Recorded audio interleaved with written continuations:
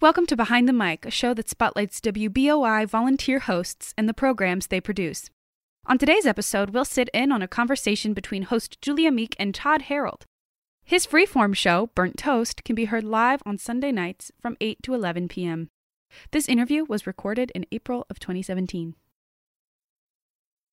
Todd Harold, welcome. Thank you very much for having me. Okay, you play music, teach it, and share it over the airwaves every week. So when did your passion for it all begin? Well, I remember on my 6th birthday in 1970, my uncle bought me the single Let It Be by the Beatles, and I was really into that. And then from there, I started digging through my grandmother's record collection and my father's record collection. My grandmother in particular had Harry Belafonte and Nat King Cole and Burt Bacharach. I was really into that, and I think about the fact that I'm like 6 or 7, and then I started digging into my father's record collection probably when I was around 10, and that was more like Santana, Abraxas, and Miles Davis, Kind of Blue, Dave Brubeck, Take 5.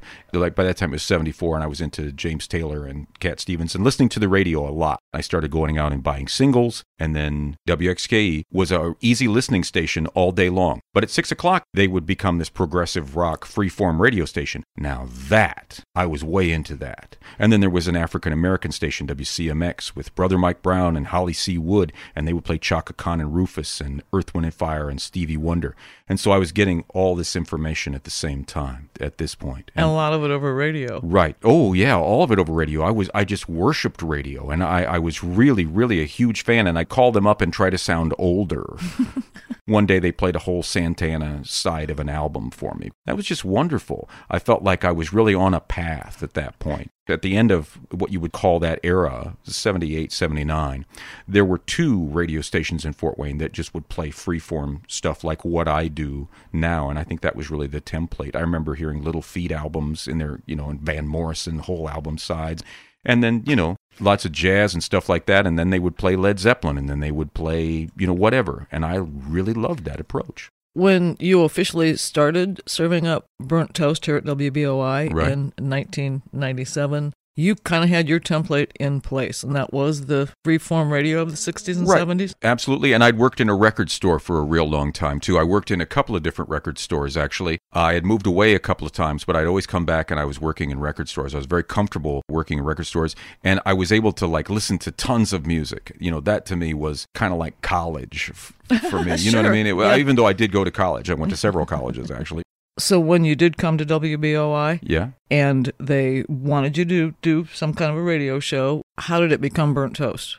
Phil Seidel was doing a show here Sunday nights. It was originally supposed to be a jazz show, and he was sort of stretching it, and I really liked that. So when he started having children, he decided that he really couldn't do it anymore and kind of left it to me, and that's kind of where I took over. I would say that was probably 99 or 2000, although it kind of all runs together. And so when did you decide to, officially put Burnt Toast on the menu? How did you come up with that name? Well, Phil really came up with the name because that was the color of my drum set. It was a drum workshop kit that was Burnt Toast Fade. And he said, well, since you're here, we'll call it the Burnt Toast Fade edition of Night Flight. And then it became the Burnt Toast Fade, and then it became the Burnt Toast Show. So it kind of mutated over time. And it's changed a lot. I've got old tapes, and I've had different co-hosts, Scott Young and Felix Moxter for a while, but I do it by myself now, and I'm real proud of what I do week after week. I start working usually on Tuesday toward the Sunday.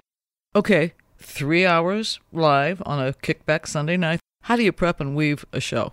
Well, what I usually do is I start looking for stuff. I get on the treadmill for a long time in the morning, and I start watching YouTube. I watch YouTube while I'm on the treadmill, and that usually presents me with a whole bunch of different options, and it tells me, in the grand universal scheme of things, where things are going this week, what happened, what's going on.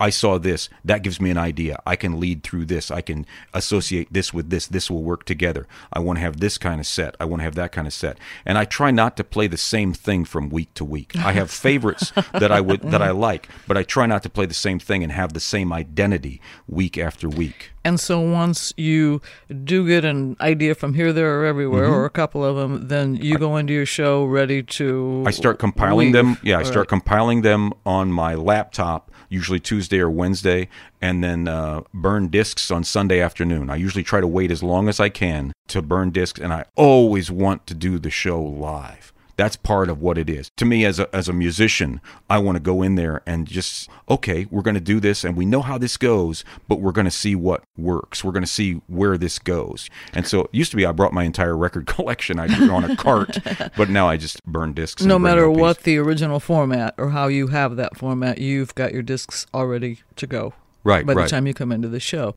Okay, a lot of what you're talking about, of course, involves social media. I also am kind of curious, how has the increase in social media changed or driven the very show that you put out? Well, there's an immediacy to it. I like the fact that there's a Burnt Toast Facebook site, facebook.com/BT show, and I post all the correlative videos or information that I can as it's happening on Sunday nights, and I get a lot of response from people like immediately. It's good to know what people are responding to. And I will try to think, why did they respond to that? Because it was familiar? Because it was interesting? Because they're fascinated with it?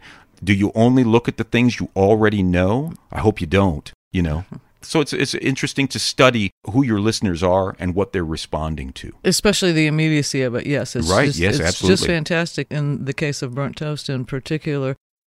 I feel like I'm doing something here. Like I'm interested in the person who's driving across Indiana to get somewhere else and going, what is this?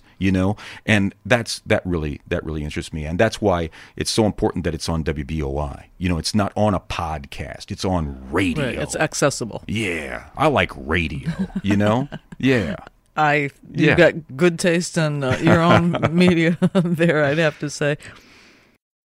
Now, let's track the rest of your musical week, Todd, just sure.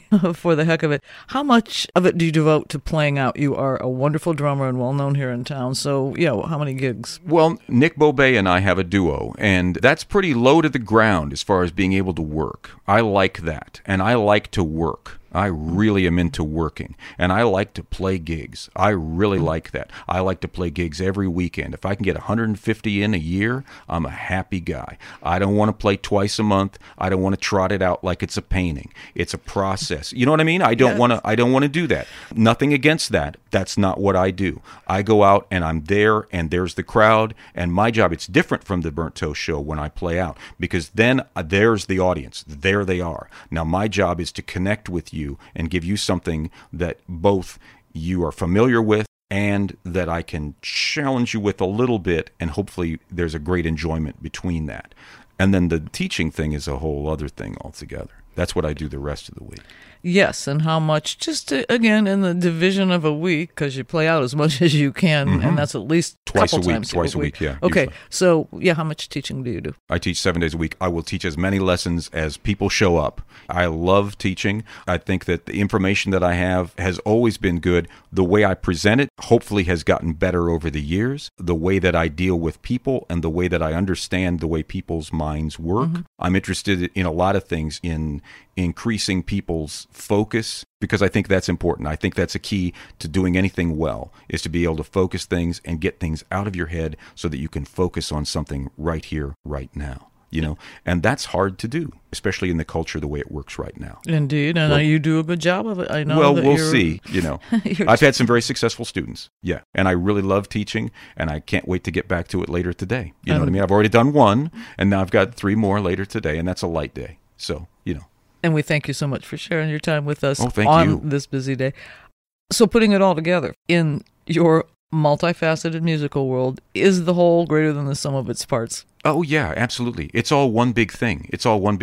And a continuum, then. Right, absolutely. It's like I've been practicing my whole life to be who I am right now.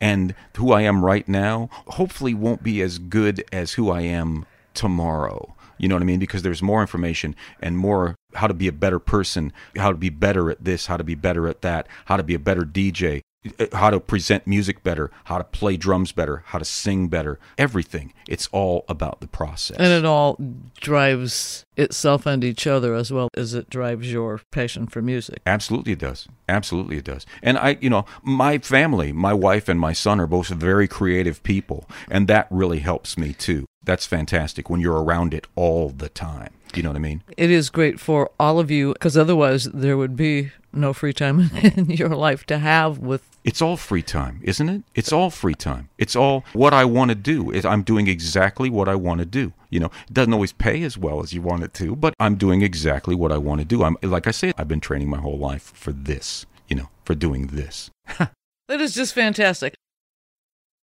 Okay, Todd, before we let you get back to your music-driven, ever-adventuresome day, I know how much satisfaction you bring to your combined audiences and family and all aspects of your life.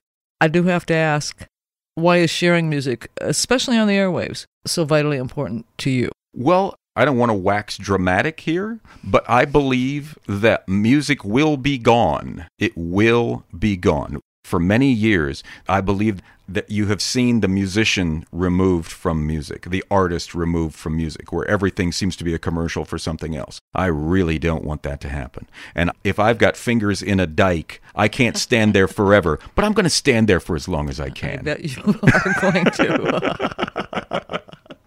Todd Harold, a Fort Wayne musician and teacher, is host of 89.1 WBOI's weekly Burnt Toast show. Todd, many thanks for taking the time to join us today, and love that musical warrior spirit. Keep it coming. Well, thank you very much. Thank you for having me on to talk. This is great. Thank you very much.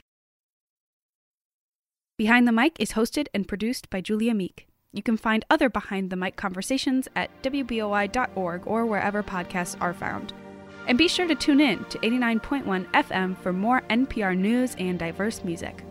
Our music is by Mark Waldick. Thanks for listening.